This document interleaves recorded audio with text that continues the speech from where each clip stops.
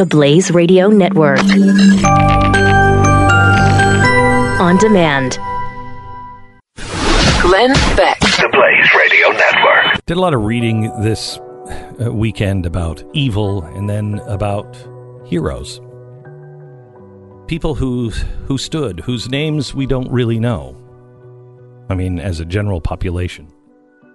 Whose names were recorded, but have not been made into a movie. And there are millions of them. People who stood and people who spoke.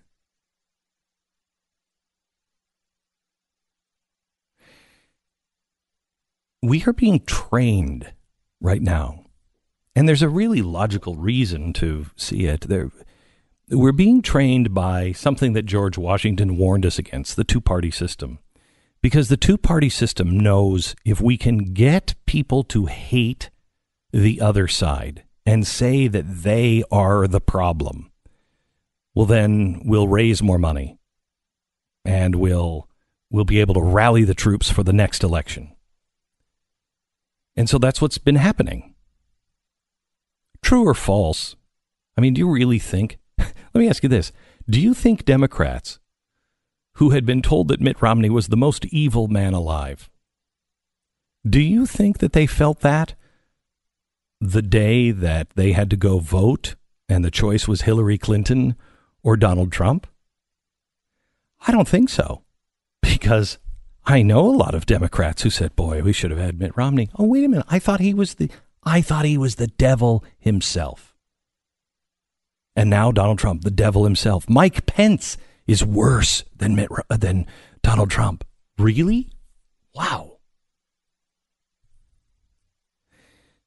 We have abandoned reason. We've abandoned thought. We've abandoned even questioning. We live now in the postmodern world. What is the postmodern world? What was the modern world? The modern world was the world of enlightenment. The modern world is what took us out of the Dark Ages. It was about science, but it was more than science. It was about questions, being able to ask questions, to speak without fear. A phrase that changed my life, and I didn't really understand it at all at the beginning, came from Immanuel Kant. There are many things that I believe that I shall never say, but I shall never say the things I do not believe. And I remember thinking, what kind of world do you live in where you're afraid to say your opinion? That was in the 90s. I couldn't understand that world. The modern world was the one that was built on questioning power, questioning old thinking, questioning the things that never had been questioned before, but then fixing reason firmly in her seat and using facts, and science. We're to a point now where we're rejecting science. If science does not conform to what we want to believe, there is an X and a Y chromosome. A fetus is a baby. It's not a head of lettuce. If it doesn't conform to what I want it to, then I reject science. That's new. Now, the science deniers are the ones who are on the side that always held up science, the liberal. No, because liberal, that was a label that was stolen by the progressives. The progressives on both sides took the classic liberal chair away from the table. The one who says, look, hang on just a second. I just want to fix reason. I want to question. I want to look at the facts. I want to see if it's bared out at all by science. I don't want to throw tradition away. Conservatives say don't touch tradition. Okay, well, I'm willing to if you can make a better case. But now we're not making a case. We're just shouting people down. We're in the postmodern world. In other words, the world past reason, past facts, past questioning. It's why our universities are the way they are. Because postmodernism teaches that there is no objective reality. There's just your reality. And my reality is different than yours. And because there is no objective truth or reality, well, then everything is good. What you believe is what you believe, and what I believe is what I believe. But notice it has now become militant. Not only is that bullcrap, I understand the concept, but there is reality. There is reality. Because science tells me an X and a Y chromosome. So there is reality. But now, it used to be there's no objective reality, so my reality is my reality, and your reality is your reality. But if your reality objects to my reality, and you're on the politically correct side, then you're the hater. There is no such thing as objective reality. There is no such thing as morality. There is no such thing as truth and human nature. Whose truth? What truth? Postmodernism is linked a lot of times to nihilism. This nihilistic view. Have you looked up the definition of nihilism lately? I did. Nihilism, the philosophical viewpoint that suggests the denial or lack of belief toward the reputedly meaningless aspects of life. Or sorry, not meaningless, meaningful aspects of life. So you're to reject or not believe those things that give life meaning. Life, according to a nihilistic definition, life is without meaning, without purpose, and without intrinsic value. Also used to describe despair. Well, that's what's happening to our kids. That's what's happening. You want to know why our kids are shooting each other? They're nihilistic. Why are they nihilistic? Because there is no truth. There is no morality. There is no reality. There is no human nature. So there's no value. There's no purpose to life. There's nothing. Why not shoot a bunch of people? Who are you to say? And the sickest among us are the first to go down this road.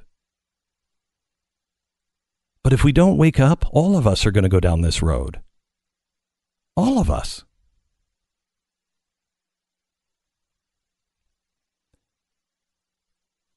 We'll go down this road a long way until it becomes dangerous.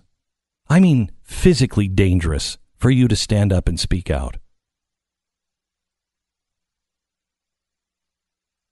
We make everything about politics. This has nothing to do with politics. Nothing. Let me ask the Democrats. If you're somebody on the left, if Donald Trump walked outside of the Oval Office today and somehow or another there was a city bus on the back lawn and he was mowed down by a city bus, would our problems be solved?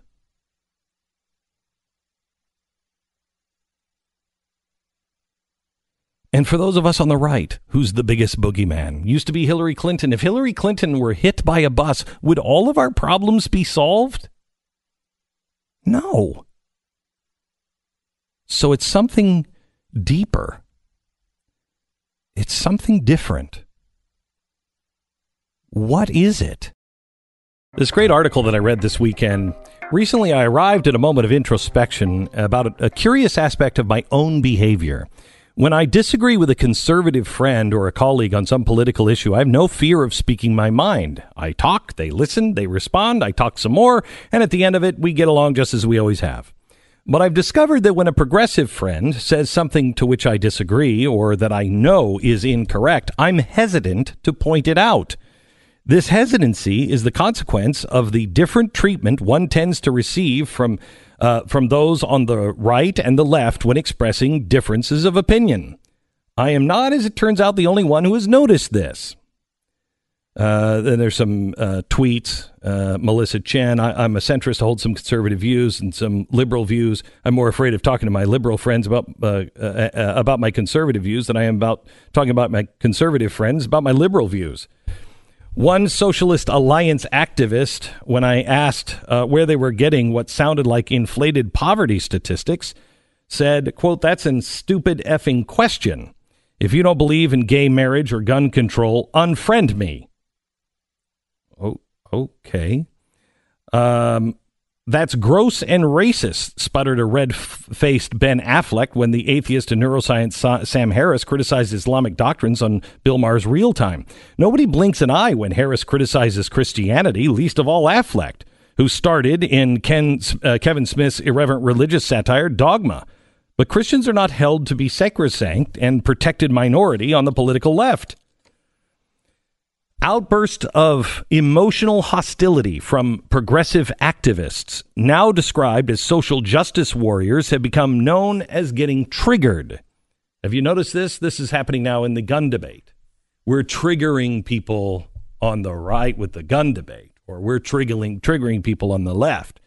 The term originally applied to sufferers of PTSD, but activists have adopted it now to describe the anxiety and discomfort they experience when they are exposed to views to which they disagree. F free speech, one group of social justice advocates recently told Vice Media, as if this is justify the growing belief among university students that conservatives should be prevented from speaking on college campuses. It's no secret that with the rise of triggered progressives, university professors are now increasingly intimidated by their own students. An illustrative example of this alarming trend was provided by the hordes of screaming students who surrounded the distinguished Yale sociologist and demanded his head, which they received, because he had made the mistake of defending an email from his wife that his wife had written, gently criticizing Yale's attempt to regulate students' Halloween costumes. "Who the F hired you?" screamed one irate student in response. "You should step down. This is my way or the highway." So how is it that this is happening? Well, we could get into the universities, but let's look at ourselves first. How is it that you become intolerant?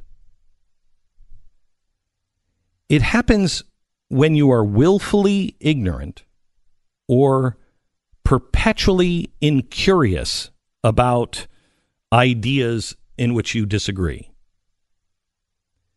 If you don't know the other side of the debate and haven't really thought about it, you don't really know what you know.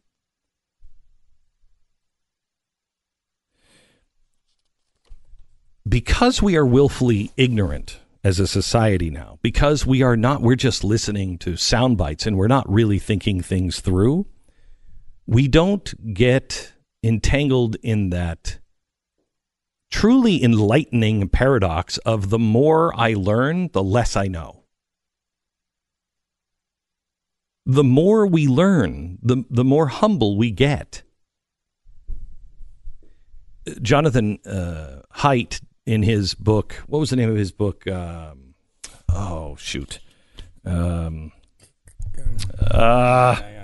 The Righteous Mind. Righteous Mind. In his book, The Righteous Mind, he says, I'm quoting, "The results are clear and consistent.